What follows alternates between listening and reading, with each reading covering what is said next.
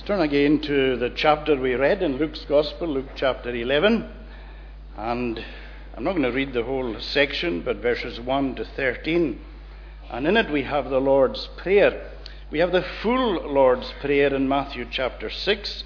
But again, Jesus is summarizing, as it were, the Lord's Prayer here in this chapter. And I'll just read at the beginning when it says, "Now Jesus was praying in a certain place, and when he finished, one of his disciples said to him, 'Lord, teach us to pray, as John taught his disciples.' And Jesus said to them, 'When you pray, say, Father,' so on, 'hallowed be your name.'" One of the greatest things that your mums and dads ever did for you was to teach you to say your prayers. Very important. Every night before you go to bed, go to sleep, it's very, very important to ask the Lord to bless you and to watch over you. Because, when you're sleeping, you can't watch yourself. That's one thing. When you sleep, you've no idea what's going on round and about. And so it's wonderful to know, the Psalm tells us that the Lord, he never slumbers and he never sleeps. So it's wonderful to be able to go and to ask somebody who is altogether powerful to watch over you when you're sleeping. And it's also important that we, not only when we finish the day, we ask the Lord to watch over us and bless us, but also in the morning. We should always be asking the Lord to help us in the day, to help us to be wise, to be careful in what we say, to live in a right way. We should be asking the Lord for his help all the time. And so prayer is something that's very, very important. It's something you learn about at campaigners and Sunday school. It's something that we do in church all the time. It's very important to pray. But of course, it's not just in church that we pray. I would hate if we could only pray in church. Imagine if the only place that you could pray was in church. It would mean that if you wanted to speak to God, no matter where you were or what time it was, you would have to make your way here or to any of the churches in Stornoway. That would be really, really, really difficult. Supposing you were really needing the Lord at 2 o'clock in the morning. You'd have to phone Donny, the church officer, and ask him to come down and open the church so that you could go in and pray. Wouldn't that be awful? But we're able to pray anywhere, at any time. And sometimes we forget just how absolutely wonderful that is. The Bible is full of examples of praying in different places. We read about David and Samson. They prayed in battle. We read about Jacob. He prayed in the wilderness and he prayed by the river. The strangest place where anybody prayed in the Bible was Jonah. Because Jonah prayed from the belly of a whale down deep in the water. Now, I don't think I'd be very surprised if there were any others that did that. There may have been, maybe somebody else has been swallowed by a whale and spat out. But Jonah, do you remember, was swallowed by the whale. And he prayed. You read Jonah chapter 2, and the whole of Jonah chapter 2 is his prayer from the belly of the whale. So that shows us how we can pray anywhere. Jesus prayed on the top of the mountain. He prayed on the hillside. He prayed in the garden. He even prayed when they were hammering the nails into his hands and into his feet. So I hope that every day that you are in the habit of praying. Today I believe there will be Christians who are in submarines, and they will be praying from way down in the depth of the ocean. We know that some of the astronauts who have gone into space in a rocket have been Christians, and they've prayed from up in space. So there is prayer in this world, prayer in space, prayer we can pray in a plane or pray anywhere. And the wonderful thing to know and to remember and understand is that God hears and answers prayer. I'm going to tell you a story. Now, I've told this story before, but it's a long time since And I know some of you young people have not heard this. But this is a true story, and it's about something that happened with myself. And I, like you, was brought up to say my prayers and to believe that God hears and God answers prayer. And when I was about the age of 6, we moved for a few years to a place in Skye called Portree, and that's where I spent a lot of time, a number of years. And there was a pier there, and I loved going down to the pier, and I loved looking at boats, still do. But I loved to walk on the edge of the pier and see how close to the edge I could go, and even sometimes stand on one leg on the edge of the pier. I loved to do daring things. And somebody told my mum, I was just a wee boy, what I was doing, and my mum banned me from going to the pier. To me, that was awful. And I loved when a big boat would come in. And back then, there were 2 boats, bigger boats. There used to be a wee boat that would come in that would sail from Portree to Raasay and to Kyle. But a lot of the cargo came in bigger boats. There were 2 main boats that used to come in called the Loch Carron and the Loch Dunvegan. And they used to bring supplies. They would bring big things that a crane would take off. And I remember this day seeing the Loch Dunvegan had come in. And I so wanted to go down and see that big boat, because it was bigger than most of the boats that came in. And I didn't go. There was a voice saying, when you go, your mum will never ever know. And another voice was saying, no, don't. Obey your parents. So there was this struggle going on within me, and there was a street, Boswell Terrace, and you could stand there and look down to the pier.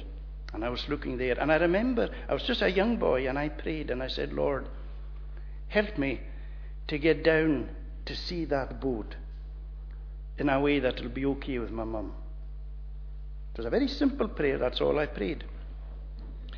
And that evening, just after tea, this man came in, and this man was somebody who was friendly with my dad. I think they had been at sea long ago. This man he had a strange name, but he was from here. I think he was from the East Coast originally, somewhere away, but he was married to a lady from here, and he stayed down in Newton, and his name was Mr. Spinks. And maybe 1 or 2 of the older people here might remember that name. And I was introduced to him, and they said, this is Mr. Spinks, and he's on the boat, the Loch Dunvegan. And I remember saying to him, oh, that must be great being on that boat. I said, I would love to be on a boat like that. Well, he said, after tea, you and your dad will come down with me, and I'll show you around the boat. And that night, myself and my dad went down. So I wasn't just standing on the pier looking on the boat. I was all round it. It was up on the bridge. It was everywhere. And I was thinking, God heard my little prayer, and he gave me far more. I just asked that I might be able to get down to see the boat. Because I had obeyed my parents and I had trusted the Lord, he helped me to get onto the boat, every part of it, and even be right up on the bridge. And I'm telling that story because it just shows simple little faith, the faith Jesus emphasizes the importance of faith like a child. So you make sure that you go to the Lord and bring everything to the Lord and trust him, that he will answer your prayers. So we see here in this chapter that Jesus, the most perfect person ever, that Jesus is somebody who was always praying.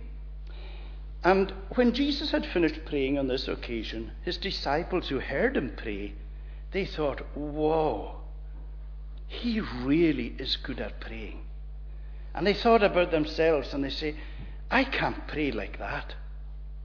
And so one of them said, Lord, will you teach us how to pray? Because John the Baptist, he's taught his disciples how to pray. Will you teach us how to pray? And so this is where we have what is known as the Lord's Prayer. And I would say this, if Jesus, who was the most perfect person who ever lived in this world, found it essential to be praying every day and all the time, And John the Baptist, who Jesus said was the greatest man born of woman, that he was praying all the time, how much more is it important that you and I are learning how to pray? So the disciples said to Jesus, Lord, teach us to pray.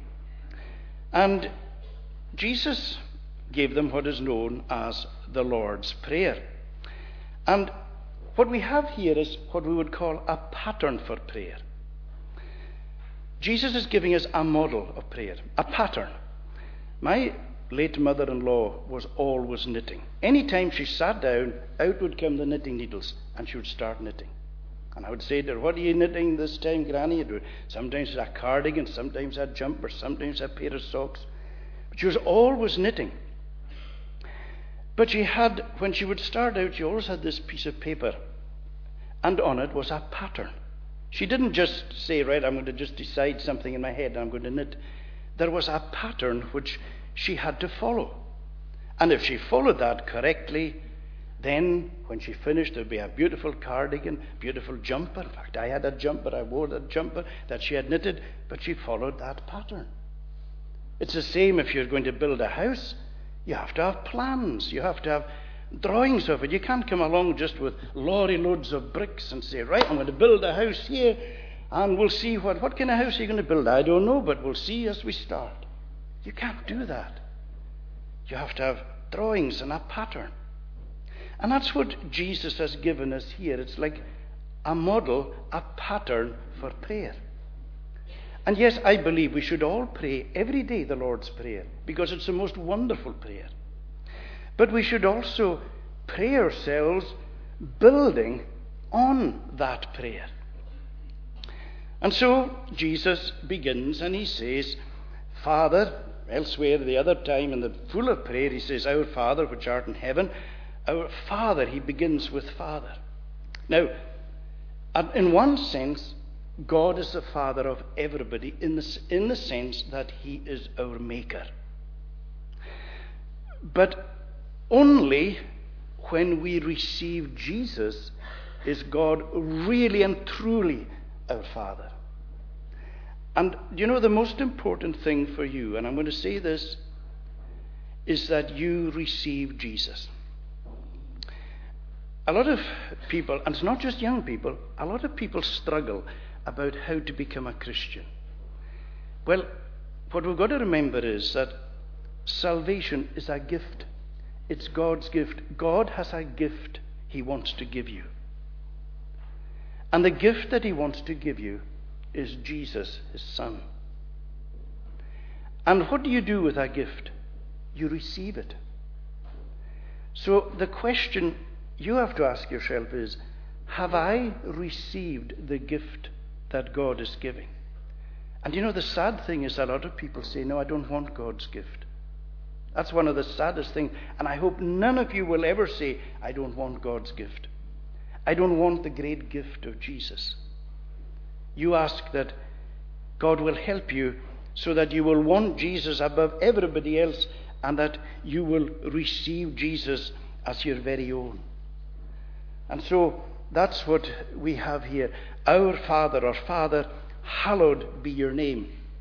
Now, to hallow means very simply to honor as holy. And so when we come to God, we have to give him real respect. We've got to remember that we're coming before the greatest king that there ever has been. The greatest. He's the king above every king.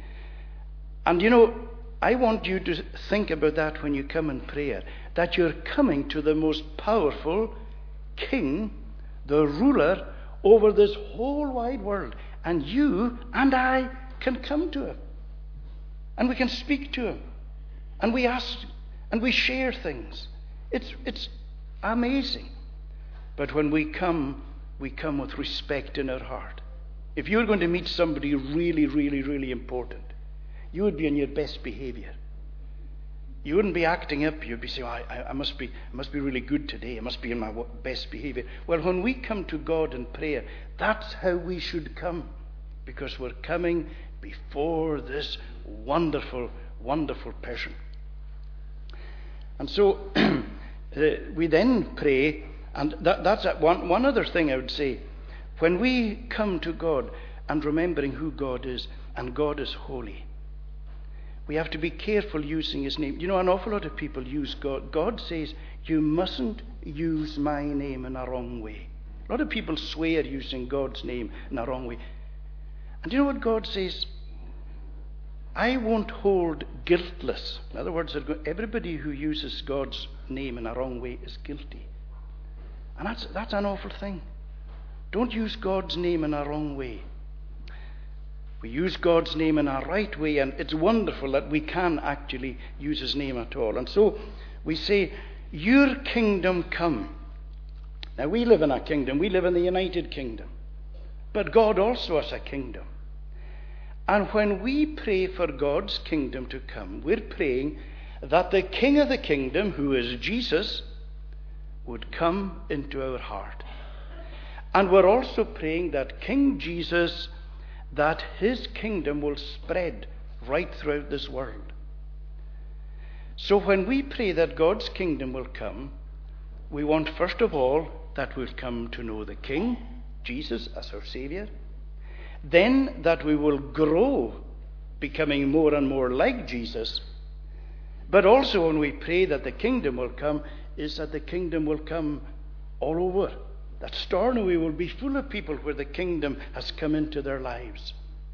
That the whole of Lewis, and the whole of Harris, the Western Isles, and the whole of Scotland, the whole of Britain, that all over the world, that more and more people will come to know Jesus as his kingdom comes. That's what we pray. And then it says, give us each day our daily bread. Now that doesn't just mean that all we pray for is bread. Bread is important. It was terribly important back in the day, back in Jesus' time. Still important today. And bread, if there was no bread, there would be a crisis. But when we pray, give us this day our daily bread, it means give us, Lord, all the things that we need for life. Because there's loads of things that we need. We don't pray to Jesus, Lord, give me everything that I want. You know something? I thank the Lord that the Lord didn't give me everything that I wanted when I was young. There were many things that I wanted, and I am so glad I didn't get them. At the time, I thought it was the most important thing for my life. But afterwards, I realized, whoa, if that's the way my life had gone, it would not have been good. God knows what's best for us, and we have to trust him. So God promises, and he says, I'll give you the things you need. I'm not promising you I will give you everything you want. And there's a difference there. So it's important that we go to the Lord every day and we say, Lord, give us this day our daily bread. And then it tells us this. We pray, forgive us our sins. But then it adds, for we ourselves forgive everyone who's indebted to us. Two sides to this. We go to the Lord and say, Lord, forgive me all my sins. And we want to, because we've all done wrong things. We're all doing wrong things all the time. And a lot of the time we don't even realize it. But we're asking God, Lord, wipe the slate clean. Clean away. Rub out all my sins with the blood of Jesus Christ. Clean me, cleanse me from my sin. But the Lord says, there's another side to this. You notice what it says? Forgive us our sins, for we forgive others. Do you? Do I? Every day? Are we ready to forgive those who have wronged us? Or are we building them all up? Have we got almost like a wee diary saying, oh, he did this and he did that. Oh, I'm going to pay back. I'll tell you what, I'm going to pay him back. I'm going to pay her back. Or are we saying, oh, I've got to forgive? Because Jesus is saying, you're asking me to forgive sins just as you forgive those who have wronged you. Remember how a man asked Jesus, how often do I forgive my brother? The question, he said, 7 times. Remember I was telling you before about, I can't remember the story exactly, but this boy, there were 2 brothers, and one brother was very, very clumsy, and he was always knocking and breaking things that belonged to the other. One was the two boys, who was Roddy and John. John was the clumsy one. And Roddy was always getting angry with him for breaking things and spoiling things. And his mother used to get, Roddy's mother used to get at him, for he was always at his brother. And she said, and she read this from the Bible, where the question was asked, how often should I forgive my brother? 7 times? And all he heard was 7 times. He said, oh, right, that's it. From now on, I will forgive my brother 7 times, but oh, look out. See, when he does the 7th one, that's wrong. When he goes past that. And that day, one thing after another went wrong. He lost his game. He broke something on his bike. There was one thing after another. And then the final straw, when they were having supper at night, John went and spilled the milk all over Roddy. And Roddy said, right, that's it. And he went hammering up to his room. And he started getting all his things and throwing them off the wall. He was so angry. His mother came in. She said, what are you doing? That's it. He said, I forgave my brother 7 times. That was the 8th time. And she said, no. Jesus said, when he was asked that question, how often do I forgive? 7 times? And Jesus said, no, but 70 times 7. Roddy was doing his wee bit of mental arithmetic, and 70 times, that's 490 times. Poor, he says, I can't do that. His mother said, the point Jesus is saying is that forgiveness is ongoing. You're always forgiving. You're always forgiving. And so that's something we need to pray for, is a forgiving spirit, because sometimes it's very difficult for us to forgive. I am sure all of you in here today, that there are some people or a person or something, and you're saying, you're asking me to forgive. I'm telling you, it's hard. Well, you think of what God has forgiven you. And the worst thing that we can do, worst thing that Christians can do, is to receive all God's forgiveness and yet not be forgiving to others. So this is where we need God's help and we need God's grace. And lead us not into temptation. So what is temptation? Well, in a sense, temptation is the feeling we get to do something even when we know it's wrong. Do you ever get that? That feeling to do something and you really want to do it, but you know it's wrong. That's temptation. And temptation is part and parcel of our lives. It happens all the time. It all began in the Garden of Eden. Remember how God said, you can eat of everything. It's all yours except one. There's one tree. See that tree there? The tree of the knowledge of good and evil. Do not eat of the fruit of that tree. If you do, the day you eat of it, you will die. Adam and Eve said, okay.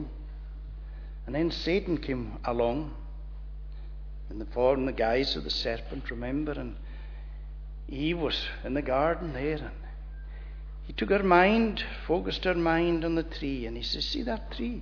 It's beautiful, isn't it? And Eve said, yeah, it is beautiful.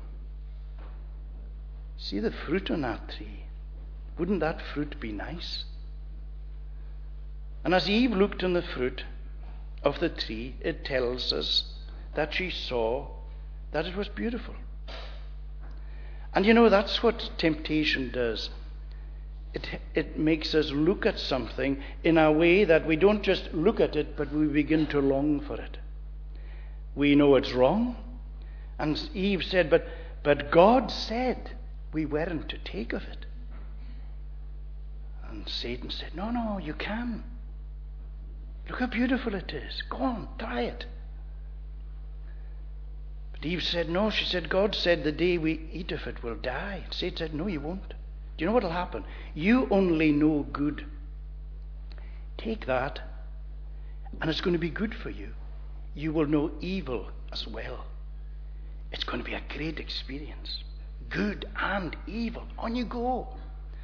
And the longer she looked, the more beautiful that fruit appeared. And the more she desired it, until in the end she took it. And she took it and ate and gave to Adam. And we know the rest. That's where the fall, the disobedience brought the collapse. So that our world, there was a world to begin with, that there was only good. Now there's good and evil. And the evil is terrible. And that's what temptation is all about. And you ask, Lord, help me with temptation. Because every day you're tempted. I'm tempted.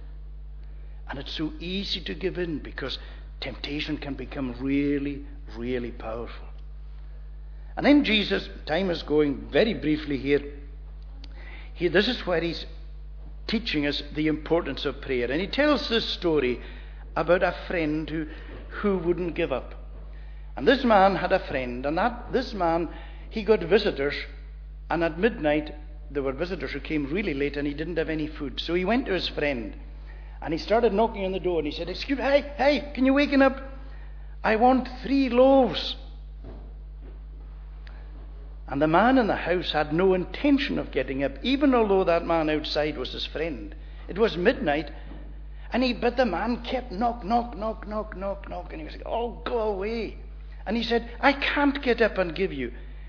Because he said, "I'm in bed." And the children, you see, back then there would be only one room.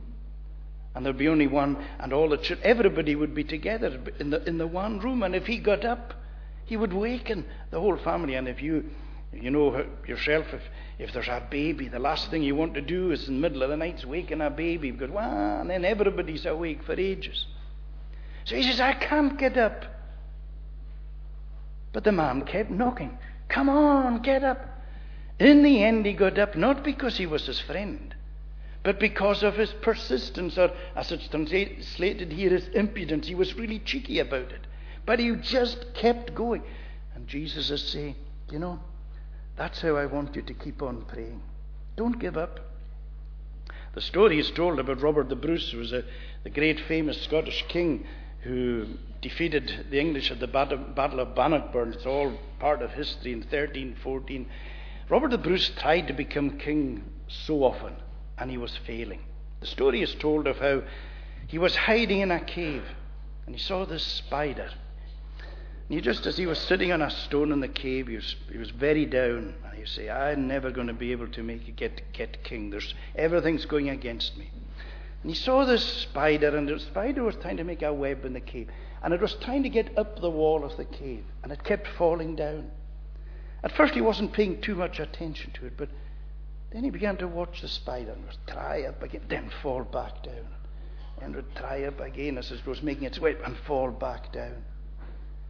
And in the end, Bruce was kind of saying, "Come on, spider, you can do it." He was really watching.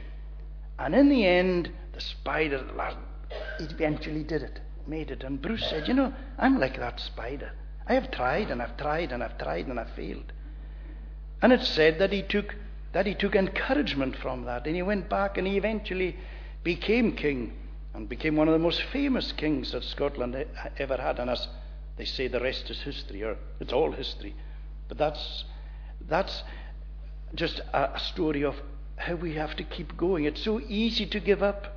Just because we don't get our answer right away, Jesus says, keep going. Keep on praying all the time.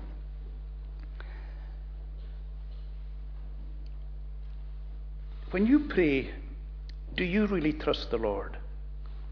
Probably one of the great, maybe some of you have heard, maybe some of you haven't. Maybe some of you have once in your Sunday school prize givings been given a book about George Muller. George Muller was a very famous man who built what was called then orphanages. Way back in the 1800s, there were an awful lot of illnesses that there was no cure for. And in so many homes, mums and dads would die from the illnesses. And there were an awful lot of orphans. Orphans are children who they've lost their mum and their dad. It's terribly sad. And George Muller was saying, this is terrible. And he began to pray about it, and he asked God to help him to build orphanages so that there would be places for these children to live and to be watched over. And you know this, he built loads of orphanages, and he built them all by prayer. He had no money, but he would pray to the Lord for huge amounts of money. And all the time, God kept answering his prayer. And one time, he had to go over to Quebec, over in Canada. And back in those days, there was no aeroplane, you went by boat. And on the Wednesday, as they were crossing the Atlantic, there was a terrible fog, so thick, and the boat was at a standstill. It just was stopped. They couldn't move. It was too dangerous to move. And George Muller went up to the bridge and he said to the skipper, I have to be in Quebec on Saturday.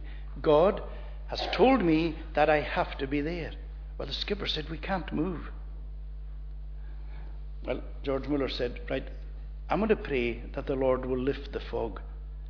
But the skipper said to him, you don't realize how thick this fog is. Well, Muller said, I'm not looking at the fog. I'm looking at the God who is over the fog and over everything else. And he just went down on his knees and he prayed the most simple, childlike prayer. And he said, Lord, you sent me to Quebec. Please, Lord, lift this fog so that I will do what you asked me to do. And within a very short time, to the skipper's and to everybody's amazement, the fog, that thick fog, began to lift. And George Muller made his appointment in Quebec on the Saturday. That is simple, childlike prayer. That's what the Lord wants us to do. That's how he wants us to live. And I hope and pray that that's the way that you will live, every single one of you. Let us pray. Lord, we pray that just as we've been thinking about the wonder of you and what you do for us and the pattern of prayer that you have given to us, help us, Lord, to be always trusting in you. And as your word teaches us there, that if our parents will give us the things, the essential things in life, how much more will our Heavenly Father give to us the Holy Spirit when we ask? And so we pray to bless us. We pray that our worship might be pleasing in your sight, not because of who we are, but because, Lord, of our love for you. And even although we are sinners here, we ask that you will forgive us our sin and that you will bless us. Take every one of us to our homes in safety. Bless a cup of tea, coffee, juice in the hall afterwards. And forgive us all our sin in Jesus' name. Amen. I want to say before we sing to the campaigners, thank you for being so good and so attentive. That was very, very good. You're a credit to your parents and to your leaders. So, thank you. Let us conclude singing from Psalm 23. Psalm 23, and this is from Sing Psalms. And Psalm 23, we sing the whole psalm. From Sing Psalms on page 28. The Lord is my shepherd, and no want shall I know. He makes me lie down where the green pastures grow. He leads me to rest where the calm waters flow. My wandering steps he brings back to his way, in straight paths of righteousness making me stay. And this he has done, his great name to display. Though I walk in death's valley where darkness is near, because you're with me, no evil I'll fear. Your rod and your staff bring me comfort and cheer. To the last verse, so surely your covenant, mercy and grace will follow me closely in all of my ways. I will dwell in the house of the Lord all my days. Psalm 23, the whole psalm, the Lord is my shepherd. The Lord is my shepherd, no one shall I know. He makes me lie down where the green pastures grow. He leads me to rest where the calm waters flow. My wandering steps he brings back to his way, in straight paths of righteousness making this day, as he has done his great name to display. Though I walk in death's valley where darkness is near, because you are with me, no evil I'll fear. Your rod and your staff bring me comfort and cheer. In the sight of my enemies a table you spread, the oil of rejoicing you pour on my head. My cup over, and I'm graciously fed. So surely your covenant, mercy and grace will follow me closely in all of my ways. I will dwell in the house of the Lord all my days. Now may the grace, mercy, and peace of God the Father, Son, and Holy Spirit rest and abide upon each one of you now and forevermore.